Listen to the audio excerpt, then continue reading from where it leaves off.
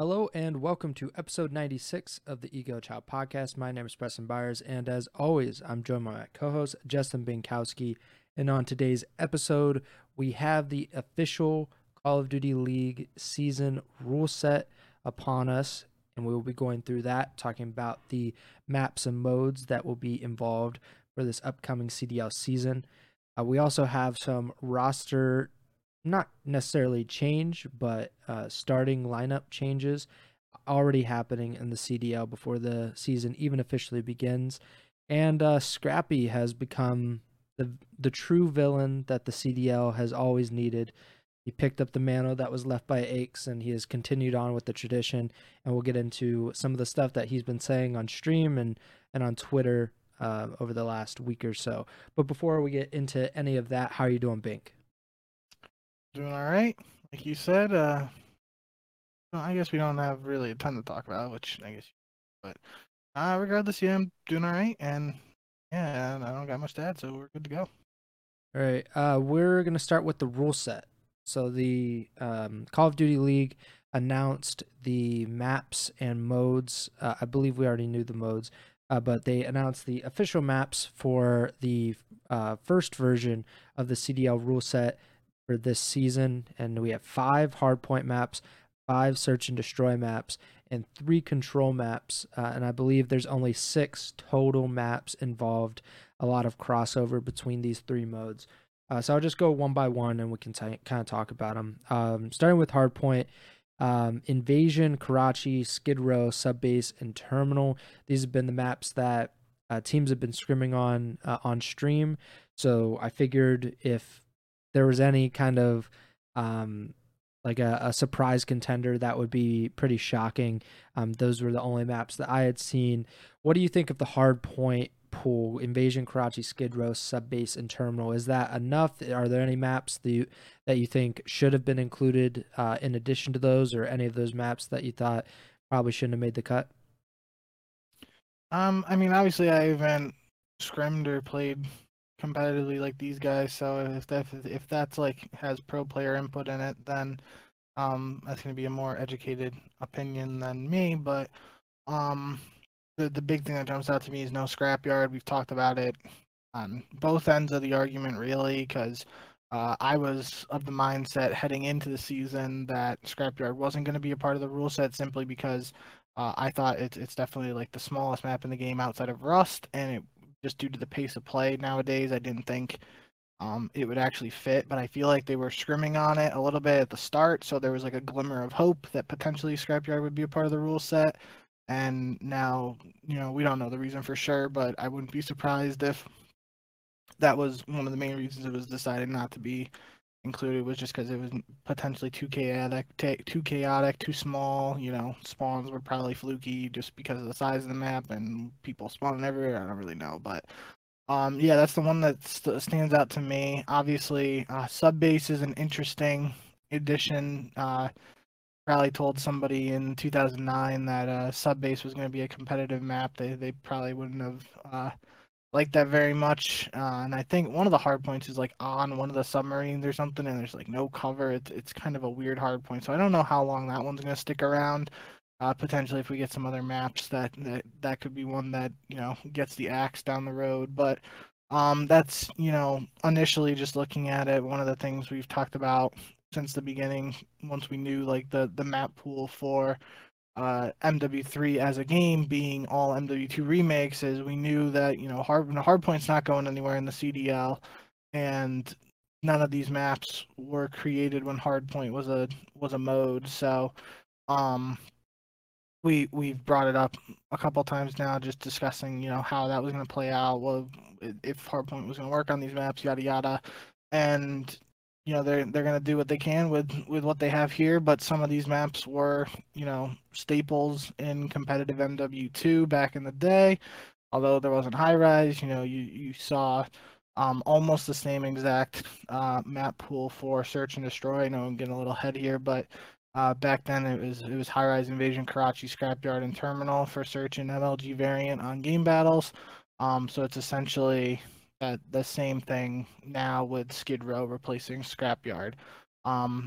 So yeah, that's very minor changes, even though it's literally completely different modes being played on these maps over a decade plus. Um, and yeah, I'm just gonna have to wait to see some more action before I'm able to give some stronger opinions on like how hardpoint and stuff play on these maps. Yeah, I haven't, other than pubs and stuff, I haven't really been able to play a lot or much of these maps in this specific mode of hardpoint. But from what people have been saying publicly, pro players or challengers players, respawns is it's not very good on this game, which is unsurprising. Like you've mentioned, it not being these maps weren't developed for hardpoint. When I think not or using game modes that weren't developed or the maps weren't developed for those game modes, that can be very tricky. And the movement system is completely different, so the way these maps are essentially can be interacted with by the players is very different. Maps that used to be very big and you'd have to trek a long time to get across. It's a lot easier to get across now with tac sprint. And there's no like marathon essentially, but that's kind of like the norm is that you can sprint longer, you can sprint faster. So things are the timing of everything is different. But the sub base hardpoint thing that you brought up is interesting. That one of the hills is literally on the submarine, and it's like a very specific part. Like it's not just the whole submarine; it's just like the top end part of it. And I was watching a scrim. I think it was Optic Carolina, but I'm almost positive it was Carolina because it was Clayster's stream, and they were scrimming someone, and that sub base hardpoint ended 250 to 249, and the last hill was the submarine hill. So they were all trying to get the scrap time on the submarine. So if that actually happened in competitive, it would be insane just because like you said, there's no cover. It's very tiny. Everything is out in the open, and there's like 5 or 6 different angles that you can get shot from. So maybe it'll be interesting from a viewer's perspective, and I think in general that is kind of what we're going for. If this can be an entertaining, game mode or entertaining map from a viewer's perspective, then it's kind of secondary that the players may not like some of these maps or some of these modes as much. And depending on how unpopular sub base, just for example, is among pro players, maybe we won't see it very much and teams will just permaban it out of competitive. We've seen that quite a bit. Specific teams have their instant, bans or instant picks when they do the veto system. So it'll be really interesting. I think a lot of these hardpoint maps are really, really difficult. There's always one hill that's almost unbreakable. Like Terminal is Burger Town for sure, because it's literally just a counter that you can snake behind, and there's cover behind it. You have to cross. So there's always you can have guys sitting like like back library around security, and they can just watch P1 and pretty much just pick everyone off, and then you have one guy snaking in the hill. It's just a nightmare. It seems pretty bad from a competitive perspective, but it could make maps more interesting if you know that a team can actually get a full 60 on Burger Town and kind of even up a game. I haven't really seen that much of Invasion, Karachi, Skid Row, that like anything that pops out. Like I've watched quite a few maps, but nothing that really stands out from those. Although the spawns seem to be pretty wacky with all of these maps, to be honest. Search and Destroy is next, though. And this is probably, like you said, Search and Destroy has always been a part of competitive, so it's not as different for a competitive player for these maps specifically to be involved. High Rise, Invasion, Karachi Terminal, and Skid Row are the Search and Destroy maps, so pretty much the exact same as Hardpoint, but you sub out Sub Base for High Rise, and that is your S&D map pool. Um, I don't know, like I think this is probably a pretty good map pool. I think it was obvious that High Rise from the beta was going to be an S&D map unless there was just a bunch of maps that could fit into this game mode upon launch, but I think most people figured that was not going to be the case, considering it wasn't necessarily the case when MW2 was around in the first. MW2 was around in the first place, and these maps were a part of it. Any thoughts on High Rise, Invasion, Karachi Terminal, and Skid Row S&D? Yeah, I like most of these maps, and are ones that I've played countless times now at this point over the years in GBs. So I really enjoy Invasion and Karachi. I think Karachi was probably my favorite map. I used to like love doing lightweight marathon rushes with my silenced and MW2 back in the day there, and get the bomb down at B, which is the one by Diner. At least I think it was and is. I Yeah, don't know. it's There's the side bomb there by the diner. bus. Yeah, Um, behind the bus. Yeah. I knew the bombs. I just couldn't remember if it was A or B. And we've had that issue where they've switched the names of bombs, or even raid control is the one that sticks out to me. I remember them swapping that on us, just difficult. But anyway, the big thing that I remember, and this could have been patched potentially in patches since then, because I don't think I've played a lot of pub S&D since launch night, but on launch night I was playing with my cousin and had Ego Child correspondent Trim.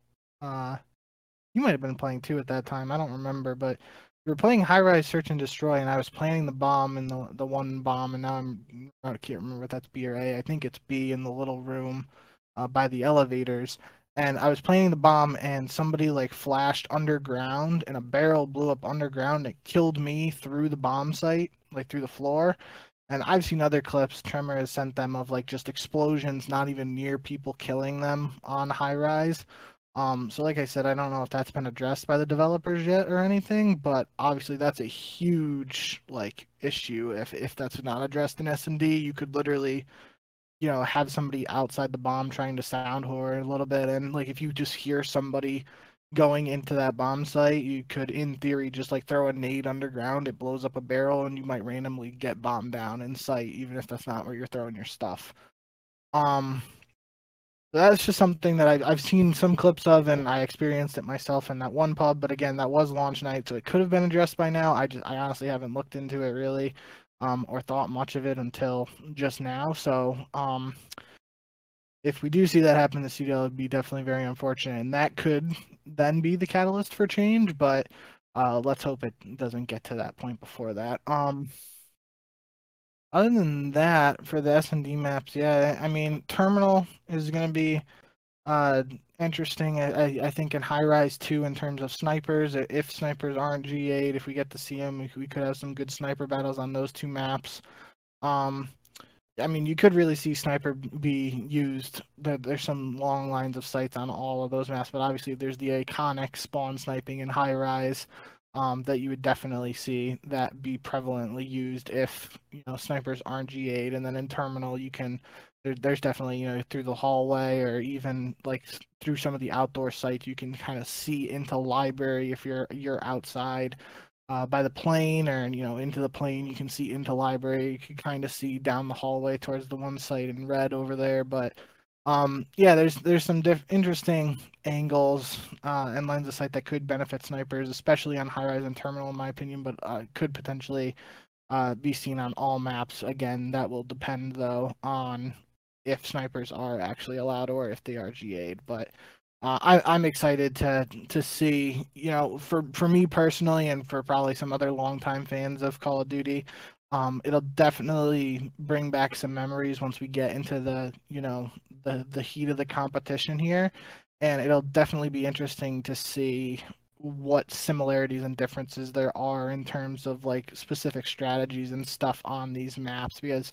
like I said, I mean, even back in MW2, I was saying I liked Marathon and Lightweight Pro using a silent UMP and going for bomb rushes. Like that was obviously very fast back then, but are the routes going to be as fast in today, even with the different perks? Or maybe a map, just for the sake of the example, maybe a map like Karachi doesn't play as fast today as it did back then, or vice versa. That's some things I'll be looking out and trying to analyze myself once we get into the actual action of the season.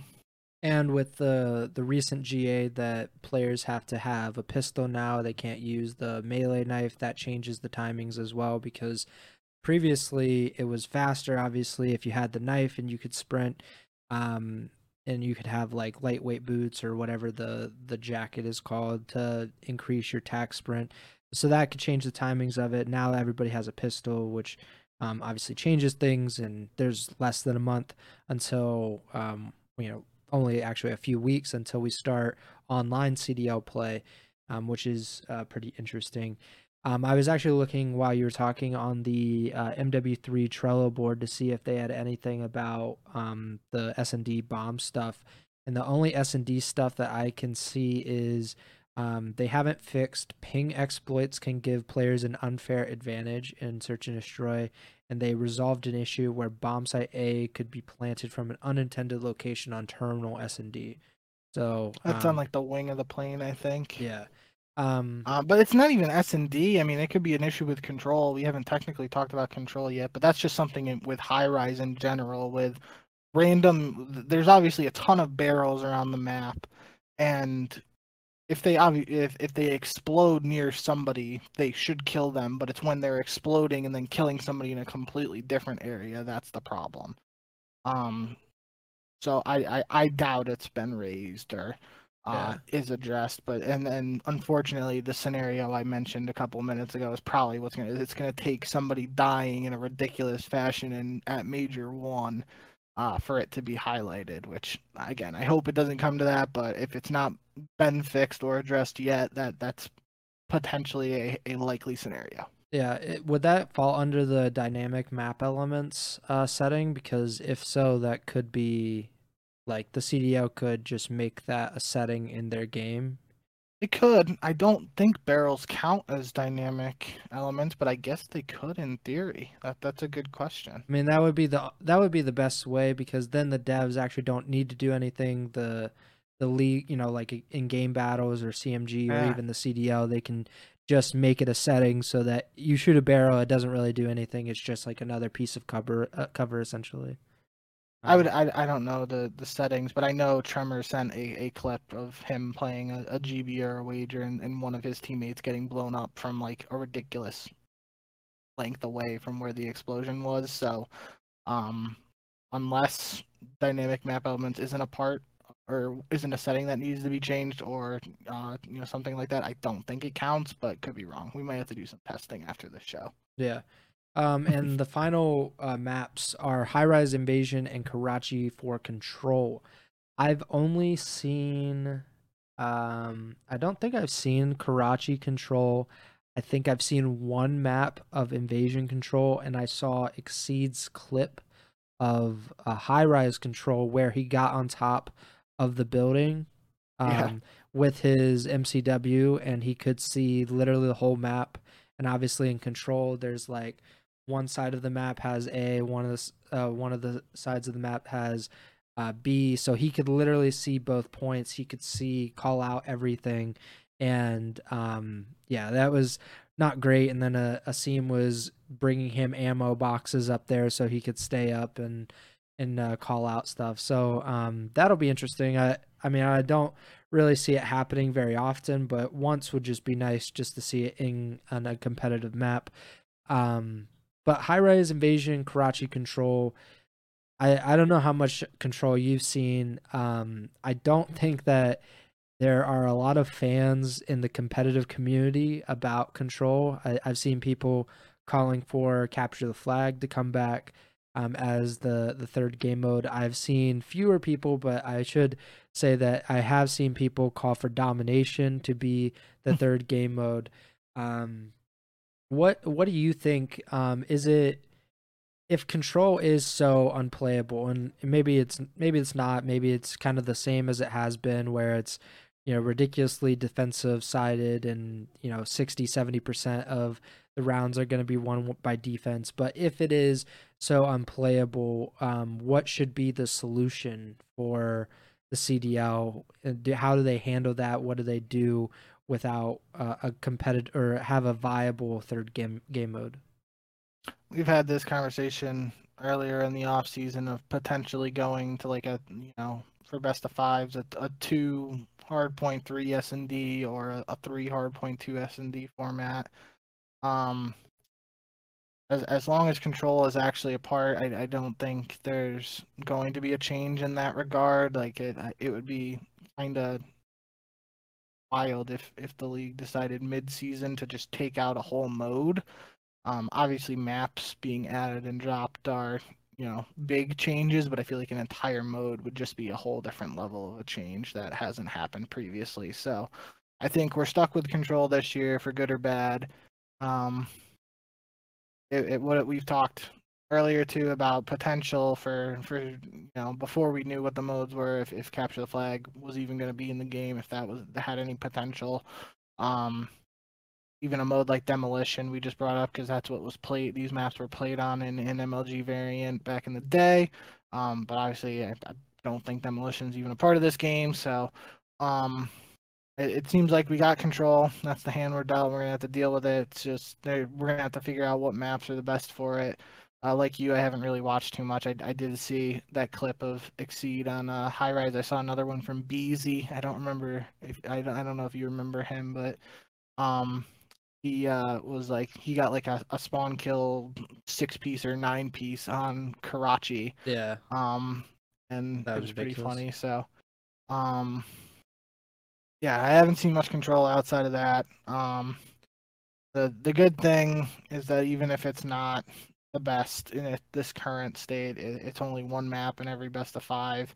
Obviously, it would be better if there was just a strong third game mode and we didn't have to have a debate about whether this should be in or not. But Mhm. like I said earlier, that's the hand we're dealt, and we're gonna have to make the best of it. I think this would be a good time to mention some of the maps that are coming for season one. Um, Obviously, that meat map probably not going to be a part of competitive because Why not?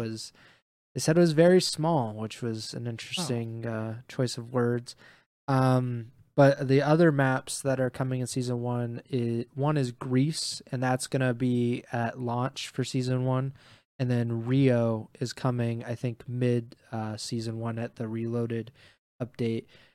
We have had in the past where DLC maps have become competitive maps. It's not super common. It's pretty rare that it happens, but it does happen. And we've also seen Mercado uh, Las Almas, was it? Mercado from last year. That was already in the game as part of a playlist. So I think that's interesting. That's obviously that was a competitive map last year.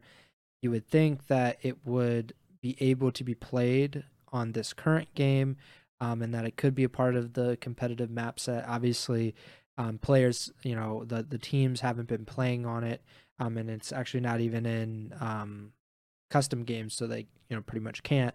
But if it were to be added in as like a permanent map, I think that would be, I know that Mercado is not like the most popular map or anything, but I think just having more options would be nice for competitive. It would be it's healthier to have, instead of 5 hardpoint maps, 6 hardpoint maps, 7, 8, 9, just a if we could get all of the MW2 maps, and then you could kind of pick and choose which of these maps you want, and teams can actually be more strategic. They could decide, well, we're not going to practice these two maps because we're always going to ban them, and we're going to get really good at these other maps that other teams aren't very well versed on, or they're not practicing as much.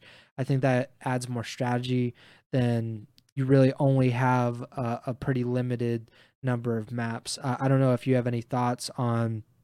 Obviously, we don't know how Greece and Rio would play because we don't know what those maps are really going to look like. But something like Mercado or even other maps from MW2 potentially making their way into the MW3 competitive map set.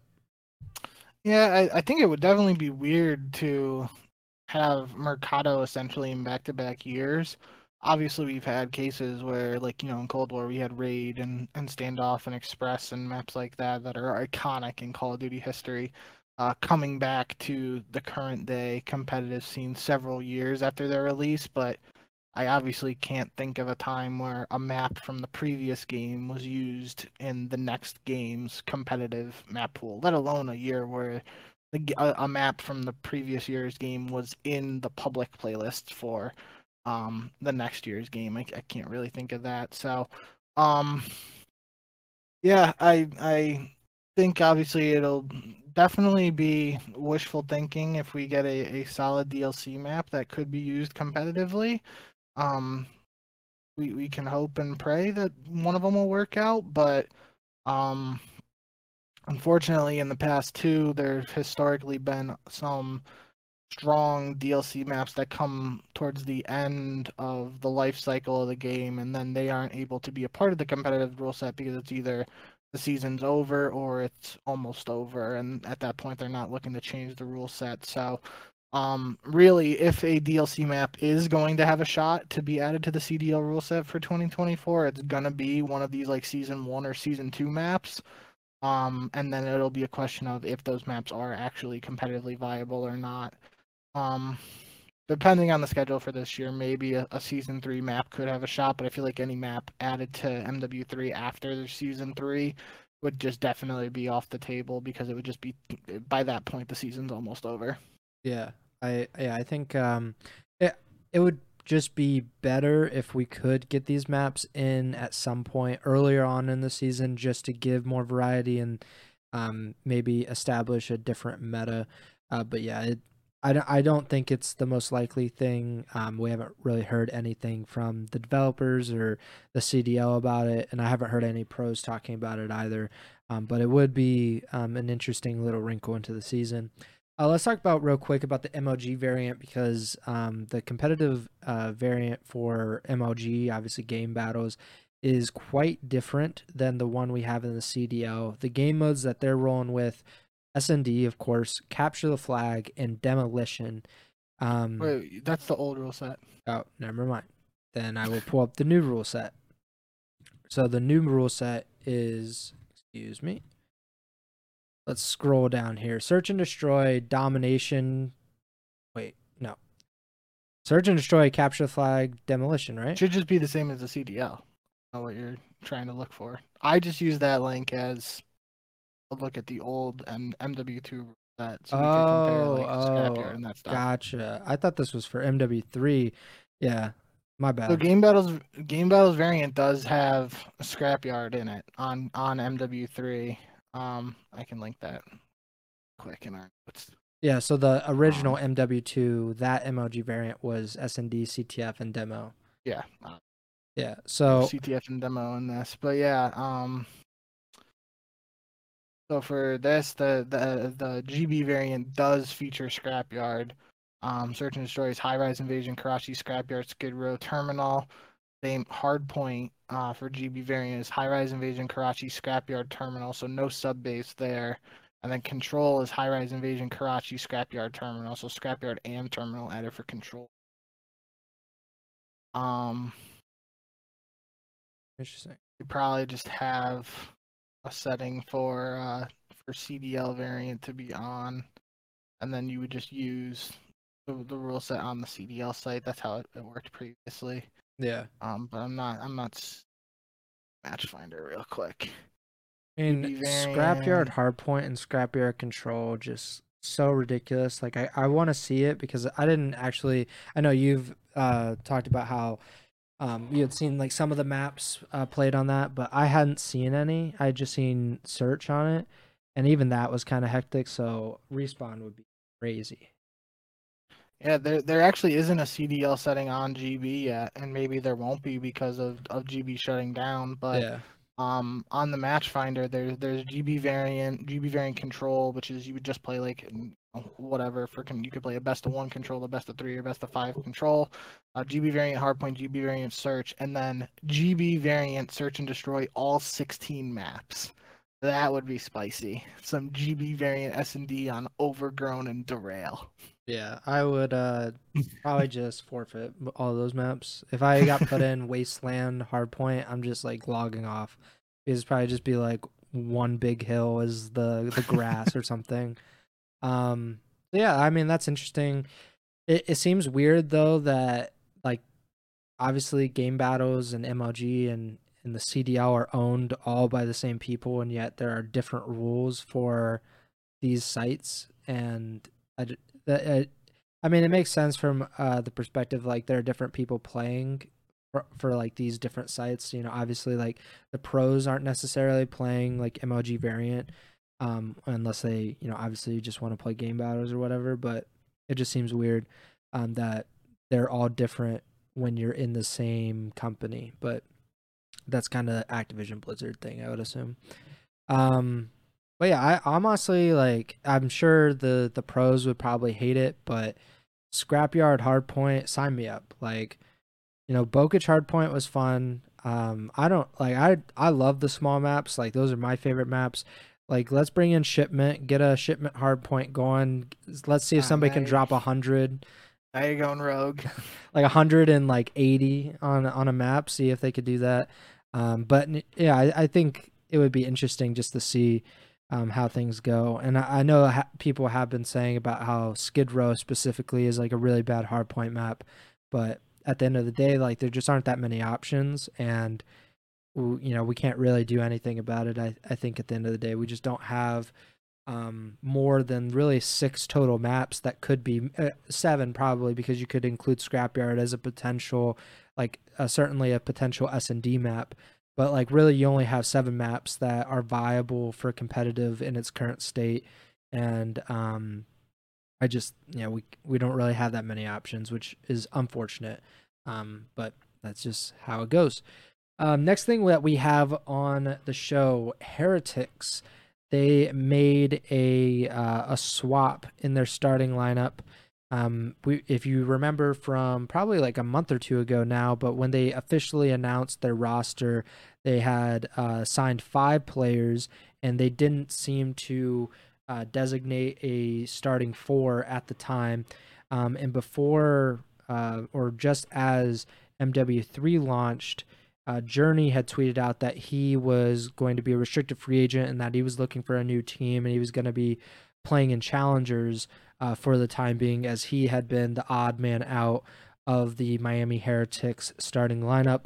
That has already changed, and now Journey is in the Heretics starting lineup, and Eric Boom is out, and he will supposedly be starting on the bench to start the season, which is an interesting change. What do you think about something like that, where obviously there have been no matches, there have been pretty limited scrims? Teams have been scrimming for less than 2 weeks. The maps and the game modes have kind of been up in the air. Spawns obviously not great in the first 2 weeks of a game for a bunch of maps that never had to deal with hardpoint spawns. So what do you think about a team making this kind of change in their lineup before really getting a lot of time with that team? I think that should have been the direction from the beginning for let me just restart there. I think when Heretics signed this roster, having 5 players and seemingly not being set on um a set, 4-man starting lineup, I think the right mindset going into the season was we have these 5 players, let's try out a bunch of different combinations and see what we can potentially get the best results from. The only situation where I feel like that wouldn't be the smartest thing to do with like in a scenario where you sign a 5-man roster, and it would be like, for the lack of a better example, if you had the Optic Dynasty and going into the next season you signed, like, we'll just use Maniac or Hitch as an example, you signed them as a sub. Um, Obviously you're not going to go into that season saying let's experiment with different forming combinations, but outside of drastic examples like that, if you have 5 players and you don't know which combination of them is going to lead to the best result, I feel like being open-minded and heading into the season and trying and to mix and match the players could potentially lead to the best results down the road. And that's what it seemed to be, a scenario here where that's what was going to happen. Then Journey tweeted on October 20th that he was essentially starting in challengers, which was the earliest indication we had of a potential starting lineup for Heretics. And then the latest development was the rotation saying that potentially Journey is going to start to replace Eric Boom, but there was also um, a tweet from Method Sick, who is one of the former Vamos guys from the Black Ops 4 days. Was this before or after? His I tweet think was on the this was 19th. So Breaking Point's tweet was on the 19th, but in the morning. That's when it was edited, so it might have been or something. Regardless, I think Method Six tweet was probably in response to the news, but he tweeted, "Just wanted to inform the community that since day one, me and I don't know, Noel Noel, Garberry. yeah, sure." Me and another coach for Heretics included 5 players in our roster and never announced an official roster. We are currently testing things out to make sure we are ready to perform at our highest level. So that seems to match up with what I was saying earlier, and I think that's just the best approach. So the big thing to take away from here is that even if it's potentially being reported that Journey's now in and Eric Boom is out, one, out is not the correct term because Eric Boom's still a part of the Heretics, just out of the starting lineup. But two, Yeah. is that there could very well be another change even before the Major One qualifiers, and there could even be another change from Heretics multiple times throughout the season just because they have that 5-man team, and trying to find whatever squad will lead to potentially the best results possible should be the goal for Heretics, and it seems like it is right now. I think Minnesota did something similar last season at some point where they brought in Fame and they were trialing him as Yeah. in different spots, and they had came to the conclusion, I believe this is when they benched Attach, was that Fame was actually a better AR player and could slot in with that role better than he could with sub.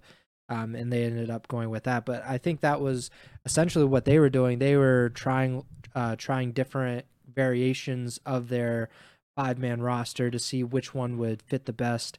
And they ended up coming to the conclusion that Fame in the lineup and Attach out of it would be best, and then they ended up kind of switching it around even closer at the end of the season, where Fame and Attach were both in the starting lineup, and they put Afro on the bench, which it got them to champs, I guess. So it worked out in a way.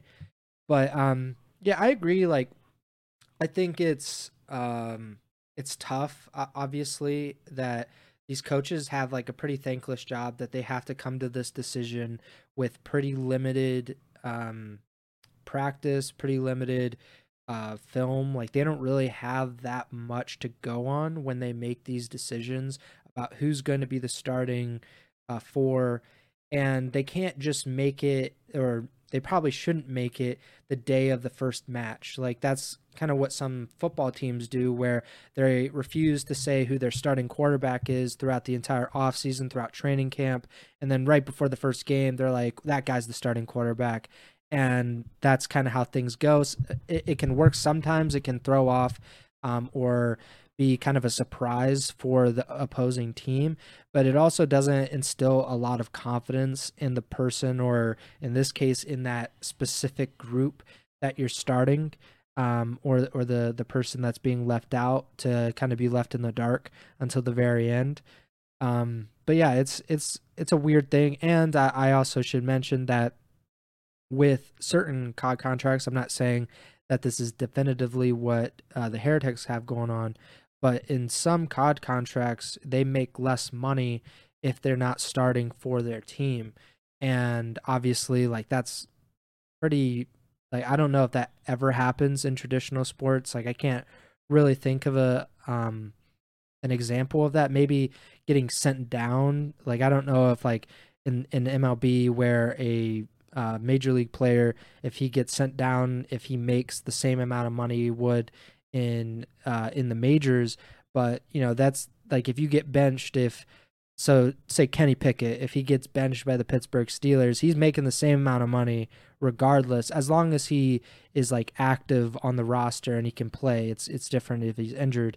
But for Call of Duty, some of these guys make significantly less money if they're on the bench for a team rather than the starting lineup. But I think Temp had mentioned something like that he actually made less money playing and starting for the Las Vegas or the Paris Legion at that point than he would have made just being on the bench for the Los Angeles Thieves. So you know, it's different for them traditional sports because it's literally like life changing money in the NFL and the NBA. It's not life changing money, or it's um, maybe not for everybody. It's not life changing money if in the Call of Duty League. So I think that also has to be taken into account. But swinging back to my original point, the coaches, they have a really difficult position here to kind of choose who's going to start, who's going to be on the bench, and potentially kind of alienate that one player that thinks they should be starting and they're not, and they have to start the season in challengers, and who knows what's going on with challengers, which makes it even crazier for that person. So yeah, I think this is probably the best way to go about it. And it seems like they did change their mind, at least internally. Maybe Journey was maybe a little bit premature in tweeting that he was going to be in challengers. Now that he seems like he might be in the CDL, but like you said, there could be changes between now and the first match, or now in the first LAN, which is not even until January. So maybe after the Heretics or other teams get to see a few matches online against other CDL teams, then they will make that change. So there's really a lot that could happen in the next month or two for a lot of CDL teams, in all honesty. Let's talk about Scrap, because he has been talking a lot about everybody.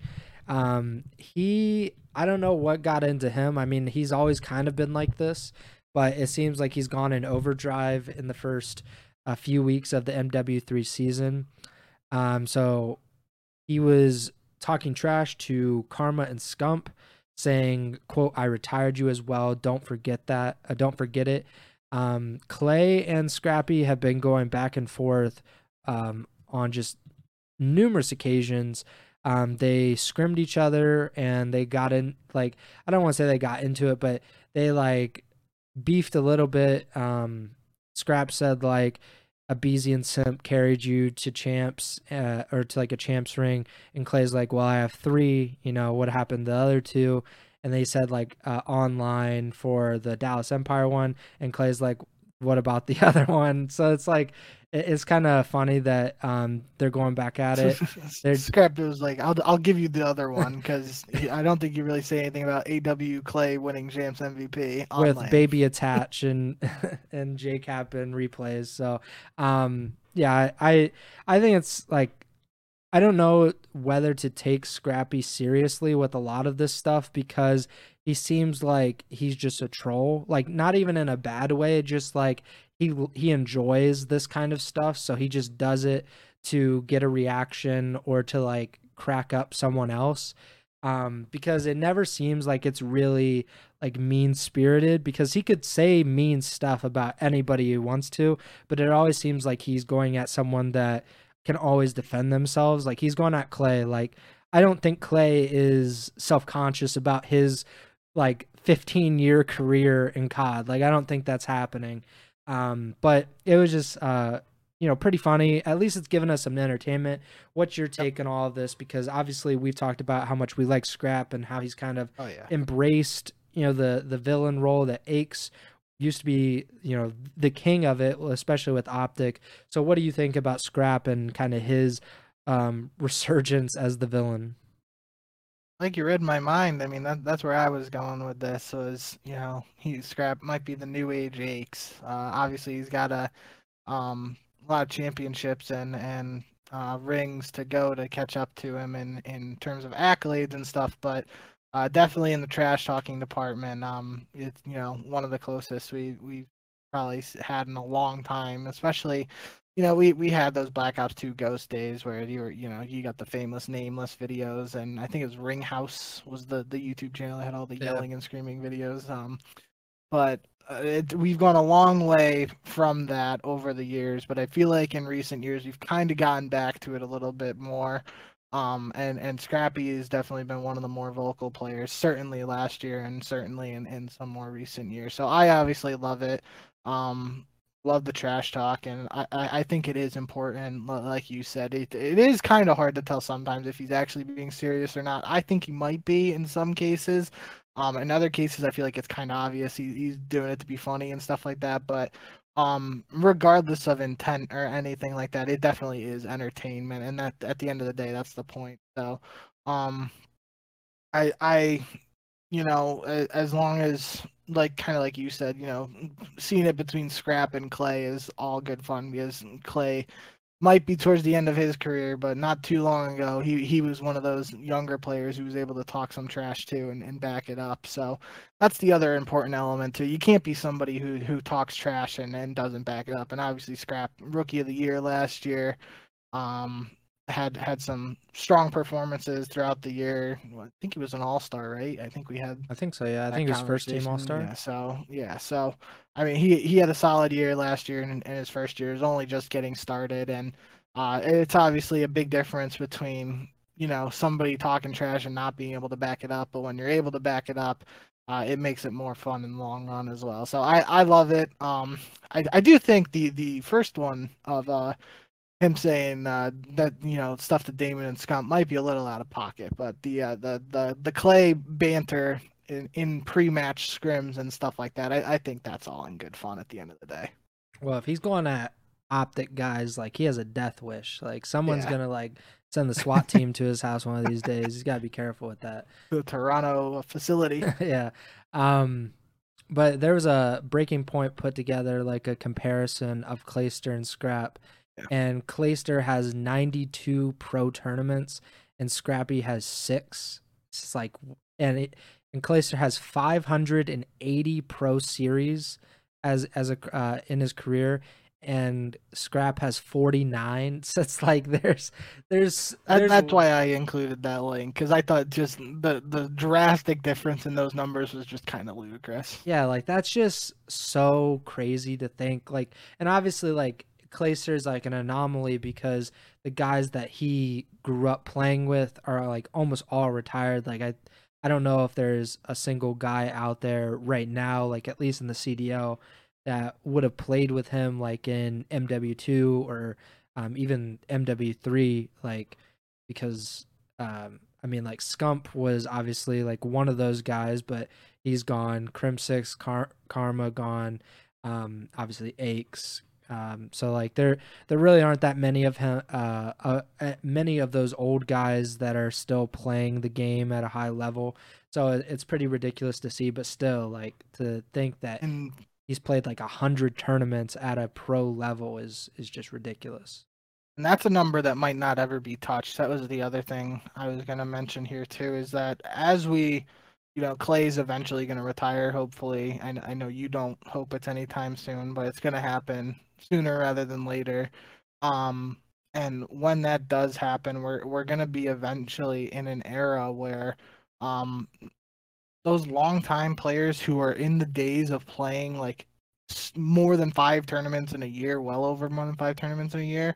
The difference between somebody like Scrap, who's only playing in the CDL, where there's only 5 majors in a year, every year, and a lower number of tournament compared to like those open circuits back in the day, like that drastic disparity between tournaments played is going to be cut down just because everybody who's in the CDL is going to have played the same matches. Like if we look at somebody, um, if we look at someone like Hydra and then somebody who joined the same year as Hydra, like they're going to have the exact same number of tournaments played because they have just been in the CDL since that point and uh, have only been it's not like there's UMG tournaments or anything like Yeah, that they can go to add on to the total. Like that's a fixed number that's not going to yeah, change for anybody as long as they're playing the entire season. So Hydra might have been a bad example because he had the visa issues and all that. But nonetheless, the point is being like somebody like Scrap. Let's use Scrap and Snoopy, right? yeah, Like in 5 years from now, if we want to compare, Scrap is going to have 5 more tournaments played than Snoopy if they both play in every tournament for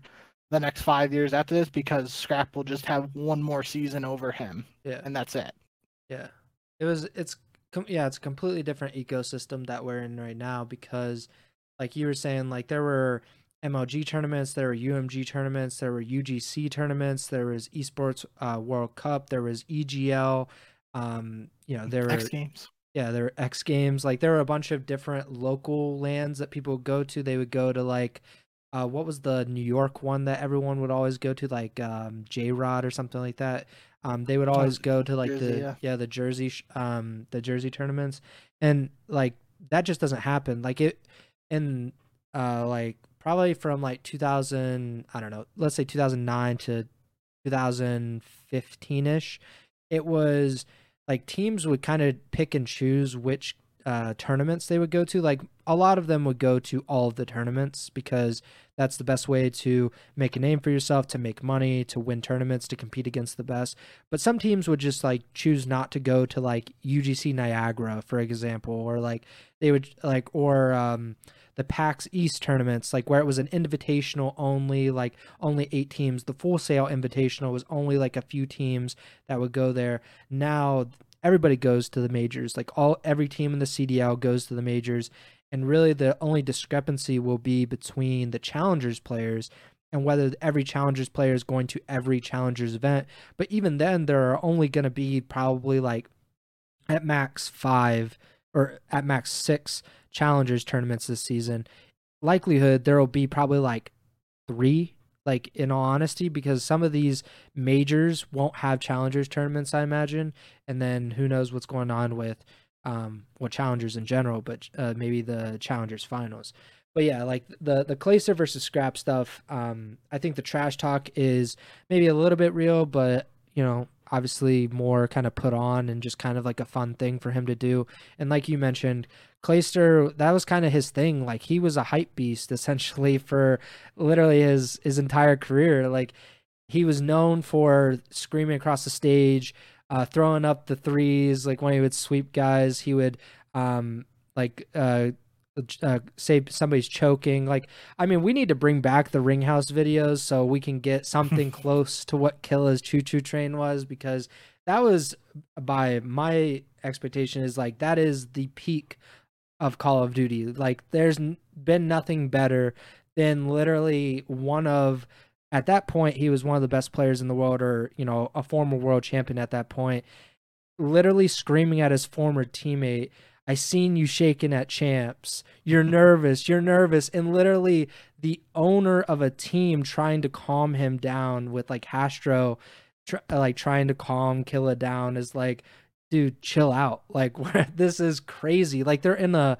ballroom of a convention center and he's going crazy. So like that was the peak of Call of Duty if I'm concerned. But you know, I'd love for that to come back. Probably not going to happen, but maybe if the CDL dies, we'll have to kind of reassess and make our priorities straight.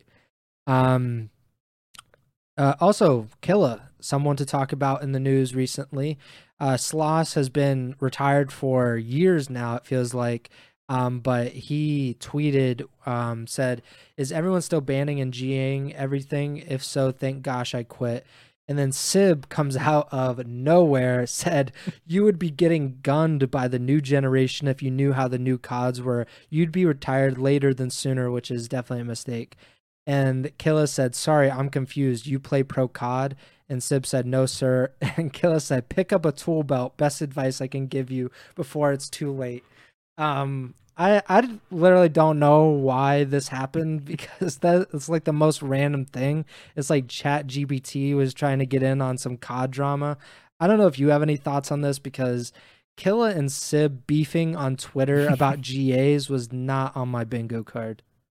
No, I thought it was a really funny interaction, and I don't think it's that deep either, but I definitely got a good laugh out of it, so worth sharing. It actually looks like Sib deleted his tweets now too, but Yeah, he did not get a favorable reaction from the fans.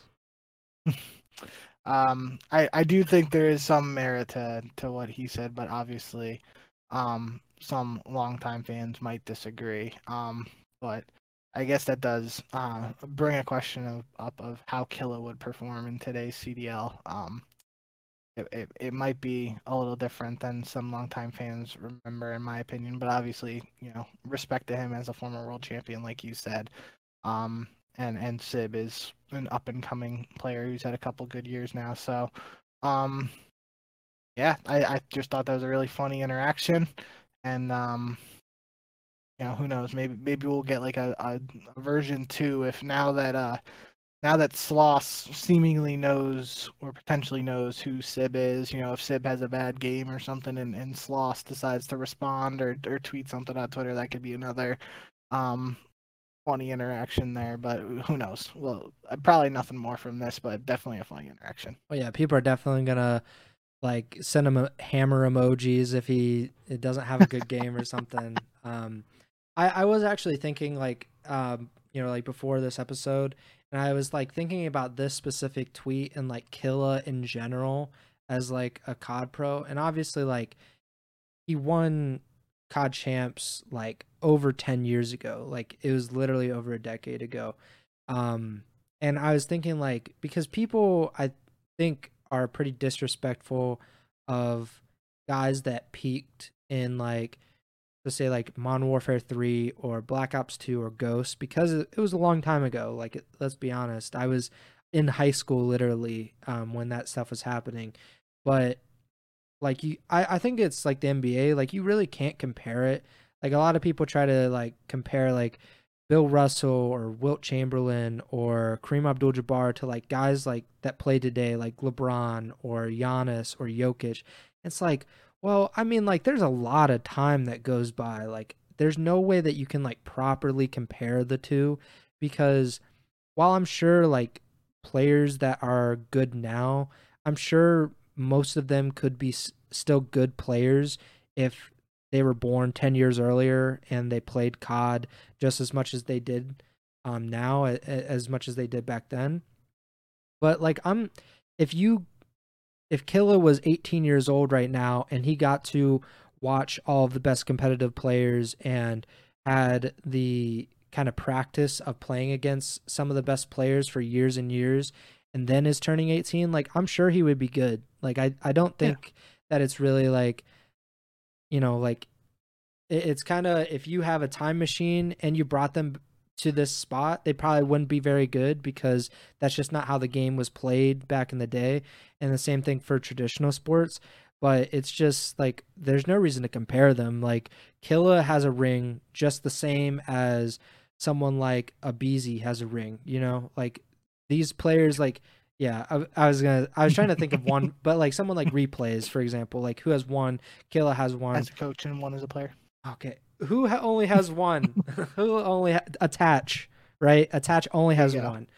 So attach what is younger than Killa, and so they each have one ring. I don't think they really need to be compared in general. I don't think a lot of people are sitting at home being like, "Who's better, attach or Killa?" Like it's not a real big thing. But I just don't think that we should like be disrespectful of some of these older guys that probably could have made it if they had to in this day and age. It would be a little bit And harder with just like the way to come up because there's less access. Like there's a literal CDL. It's like a closed off league where it wasn't so much the case back then. that's one difference, obviously, in terms of the come up, and there's not the S&D that some of these other guys came up with. But Yeah. the other big difference right away is just the money involved in the scene, and like guys like Killa were, we joke about the Ringhouse video and stuff, but they were literally playing like for the tournament money as their pay. Like Yeah. if they didn't win tournaments, they didn't make money because they weren't salaried or anything like that. Now you have guys making minimum 50K a year salary to play COD, where I mean, we could go back and look it up. Um, Outside of that champs win, I would be surprised if all of the Farigo wins even came close to a 50K minimum salary, and that was just for, I think that was 4 tournaments at the start of Black Ops 2. Obviously, champs would be the big one, but the other ones definitely didn't come close to 50K combined, and that's the minimum salary now for CDL. So obviously times have changed. Um, and who knows? Even somebody, obviously not like Killa, because I don't think he had a job while competing. But I know, like famously, there was like Slasher was going to college for robotic engineering or something like that Yeah. while he won COD champs in Black Ops 3. Like now players aren't going to school or at the same time, at least at the pro level. Obviously people in challengers are working 9 to 5 jobs or going to school still and then getting home to scrim and such. But at the pro level like that. It's just a big difference compared to the times, and that's what happens even in traditional sports. Times change, and uh, that's the way of life. So MLG Dallas, which was the tournament before Champs in 2013, um, and I think that's like the first tournament that I remember. I don't even think I watched it live. I think I went back and watched it like on YouTube and stuff. But that total tournament prize pool was 50,000, and majors nowadays in the CDL are 500,000, and people want more sometimes about like these tournaments should be more money, blah blah blah. But like this was literally a $50,000 tournament, and so Impact won that tournament. They won $20,000 as a team, so they were splitting 5K. that 5K taxes. Let's say they get like 3,000 each. Like I don't know how much it took to get them out into Dallas and to put them in a hotel, but like they weren't going home with very much money. Like it was more of like a prestige thing, like to win a championship. And obviously, like we have on Esports, we have the article of like the highest earning CDL players from like tournament winnings and stuff. And I think it's I think it's a BZ, but like it's usually been like an Atlanta FaZe guy because they won champs in like 2021. But like Arstees, who has only been a pro for maybe like 6-7 years now, less than that probably.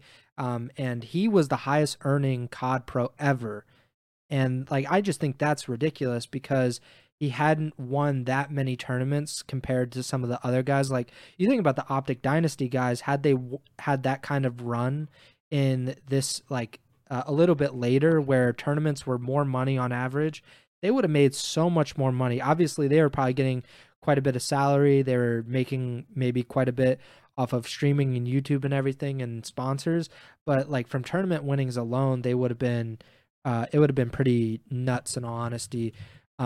So that it's just like a different era, like the same thing that happens in the NBA. Like Michael Jordan, like his total career earnings is like I don't know, like 45-50 million, like in terms of salary, and guys make that in a single year in the NBA now that aren't nearly as good as Michael Jordan. So like that's just how it goes. I'm looking up my article real quick. So Abizi is the number one highest earner. Simp is number two. RC is number three. Crim6, who, that makes sense. Crim6, like the most winningest player in COD history. He's at four. Then Celium is at five, and he didn't even start up being a pro until like 2019. Same with Simp. So like these guys are in the top five, and they've been a pro for 4 or 5 years. And that's just kind of how things go, especially because um, Champs has become such a big money earner for these guys. I think the what was it, the 2020 online champs, that was like a $4.1 million pot or something like that, something ridiculous. And obviously Empire won that, and that's been great for them. But getting off on the point. This flank tier list real quick. So the flank, they put together a CDL team tier list, ranking the 12 teams S through D. So S being the highest tier, D being the lowest. I guess we'll start at the bottom. So at D, they just have one team. It's the Los Angeles Guerrillas. And I'm assuming that, so this was November 20th. So this is the new roster that they have. And then C, there are four teams: the Minnesota Rocker, the Las Vegas Legion, the Seattle Surge, and the Miami Heretics. B, three teams: LAT, not London, Carolina Royal Ravens, and Boston. A, New York Subliners and Optic Texas. And S is the Toronto Ultra and Atlanta FaZe. Agree or disagree on any of these? Any of them like particularly egregious, or something that you think, that you noticed that was like out of order? So the big thing for me is I think it would be interesting to go and listen to the Flank episode to hear their reasoning behind some of this, because obviously anything that I would say for the teams would be based on just like purely the rosters on paper. I really haven't watched too many scrims or tournaments or anything yet.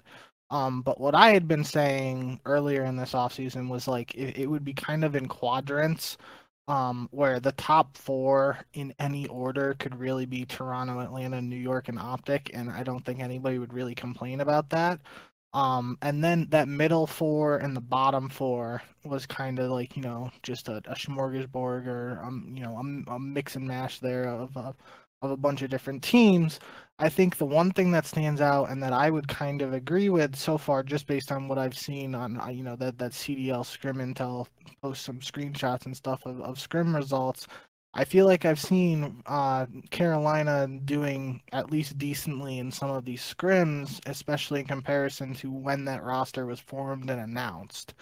Um, so to see the flank put them in the B tier when potentially they were one of the last four teams to announce their roster, that could be a little that kind of stands out to me, and kind of means that that team might have a shot to turn some heads this year. So that was really the one that sticks out to me. I think even LA Thieves there, that's a team with a lot of young talent looking to bounce back in some ways for guys like Afro uh, and Cammy, and then like Jodeci's really had a rookie year to forget last year in terms of the structure around him at LAG and all that other stuff. And then Ghosty had a strong year in his time with Optic from an individual standpoint, but now in a different team, how's he going to perform? Questions like that. So, interesting team for LA Thieves, but middle of the pack here to start makes sense to me. And then obviously you just have LAG at the bottom. I mean, they still haven't officially announced their roster, and then there's the whole drama around that situation last week. So, not surprised to see them at the bottom. Yeah. Yeah, I agree with you on like the quadrants idea, especially like the top one, Toronto, Atlanta, New York, and Optic. I think that's a pretty clear top four from just on paper, obviously, because we don't like I haven't seen FaZe scrim at all, and I think that they're mostly scrimming off stream, and I think Optic is now gonna start streaming off scrimming off stream. And there's going to be a lot of teams that just don't stream their scrims anymore. So it's going to be interesting. I won't really know what to think about it until the season actually starts. And even then, like online play, like we're going to have a few online matches, and then we're going to have a break, and then we're going to have a few more online matches, and then a major. I don't. I feel like we're not really going to know what these teams are made of until after the first major, because then we'll at least have 8 matches to see them, one match at minimum on LAN, and then we can kind of figure out where these teams are supposed to be. But maybe we'll do a little tier list of our own before the season starts and kind of compare it as we go along throughout the season. Last thing that we have here is Greg Trimmer's arch nemesis. He went on Repulse's stream, and he was talking about snaking in MW3, which is a thing that a lot of people have been complaining about this season, because it is pretty prevalent, and there's been a lot of it, especially among pro players. There was that Celium one that I think it was Crone said he was snaking his dick off, and then there was one with Ghosty that I put in article I wrote at Esports, where he's behind Burger Town counter, and he's snaking Temp, who's top Eskies, and Temp is snaking him from top Eskies, so they're counter snaking each other. So yeah, it's been pretty prevalent. But Greg was on the stream, and he said that he's pretty much okay with people doing it. He said, quote, "If you're snaking, you are intentionally trying to mess with the game in that sense, but you're trying to get that advantage, and you can do it. So take advantage of it. If you can do it, and the game lets you do it." And he said that they're trying to strike a balance, so to speak, with the player experience of the person snaking and the person that is getting snaked. But he said that there's no bugs with it, that they're just letting players do it a lot, and they're actively investigating snaking. But I think it was funny though, because he said like the first thing he said was like, well, we're looking into like what can be done about it. It's like, what are you talking about? Like, bro, what can be done about it. I told you this the other day, but like CS:GO doesn't let, like, obviously you can't go prone in CS:GO or CS2, but like they don't let you spam crouch stand. Like you just can't do that really quickly. It makes you go in like slow motion after the second one. And that pretty much would be a really big bug or a really big feature for CS2 if you could just like up down up down up down and pretty much just like peak like at will, something that you can do in COD. But I just thought it was weird that he was saying like what can be done with it. It's pretty obvious. I don't know if you had any thoughts on this because I wrote the article for Dot, so I didn't know if you had any thoughts for it. I mean, the funny quote you said, "You can do it. If you can do it, do it." And the age old adage at this point, you can do it two phase up. So, I'm pretty sure Celium was a little happy with that answer, but no, I think you hit the nail on the head. The fact that they're actively investigating it for some people is probably a positive thing, but on the flip side of that, the question of why something hasn't been done already, or as you mentioned, taking some inspiration from other games that have addressed it to some extent um, in their own titles, and using that for inspiration in COD, or why stuff like that hasn't been done is another question entirely. So I don't have much to add on it. It doesn't seem like it's going away anytime soon, and um, some people aren't going to be happy about that, but uh, at the end of the day, I do have to say it was kind of refreshing, even if some of the answers weren't what I personally or people in the community wanted to hear. The fact that a couple of developers from Sledgehammer were willing to go on the Twitch stream for somebody and talk live about the game and openly talk about some stuff is definitely a positive sign in my opinion of potentially a more open line of communication going forward. Fingers crossed with that, but yeah. Yeah, they definitely came off a lot better than the Sledgehammer Reddit crew that just was actively ignoring all the skill-based matchmaking questions in the AMA. Even though there were probably approximately a million of those questions that they were just like, nope, nope, nope, nope, not going to answer that. But yeah, I think Sledgehammer came off pretty well. Even Greg and Tremor, he's not in the United States, I don't think, to hear this. So he's, but when he listens to this, he's going to shudder because that was just too far. I think that about does it. So we talked about the rule set, we talked about heretics and Scrappy and all of the little peripheral stuff that has been going on in the COD community lately. Obviously, Thanksgiving is this week, so happy Thanksgiving to everybody that's celebrating. Not to you Canadians who were already doing it last month, very selfishly. But happy Thanksgiving to everybody.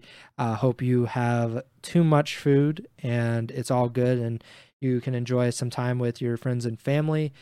We will be back probably next week, but if not, the week after.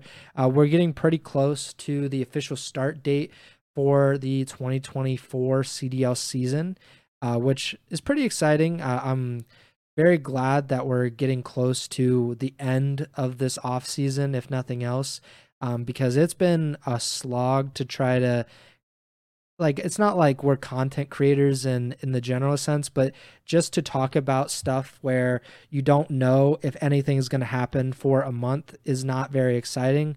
So just having matches on every week or most weeks is going to be nice. So the first day is December 8th. So that is 2.5 weeks away from now, which, man, that's gonna fly by, especially with the holidays and everything. So we'll be giving our predictions and talking about the matches before you know it. But yeah, that's about it for me. Make sure to subscribe, like the podcast, follow the podcast feed, youtube.com. We're on YouTube at Ego Chat Podcast. Twitter, the Twitter is at Ego Chow Podcast. His Twitter is at JBink with 2Ks. Mine is at Prez Byers. If you want to watch this live stream live, you could go to twitch.tv/Ego Chow Podcast, or the YouTube channel also has it. We're on Apple Podcasts. We're on Spotify. We're pretty much on everything, so you should be able to find our podcast no matter where you listen. Yeah, that about does it. Bink, take it away. Yep. Thank you guys as always for all the support. As Preston said, we're getting down to it, and before you know it, we'll be into the season. So looking forward to that. And before we get there, though, like he said, happy Thanksgiving to everybody celebrating. And we'll see you right back here whenever we're live again. So yeah, until then, have a good one, and remember to send the chow.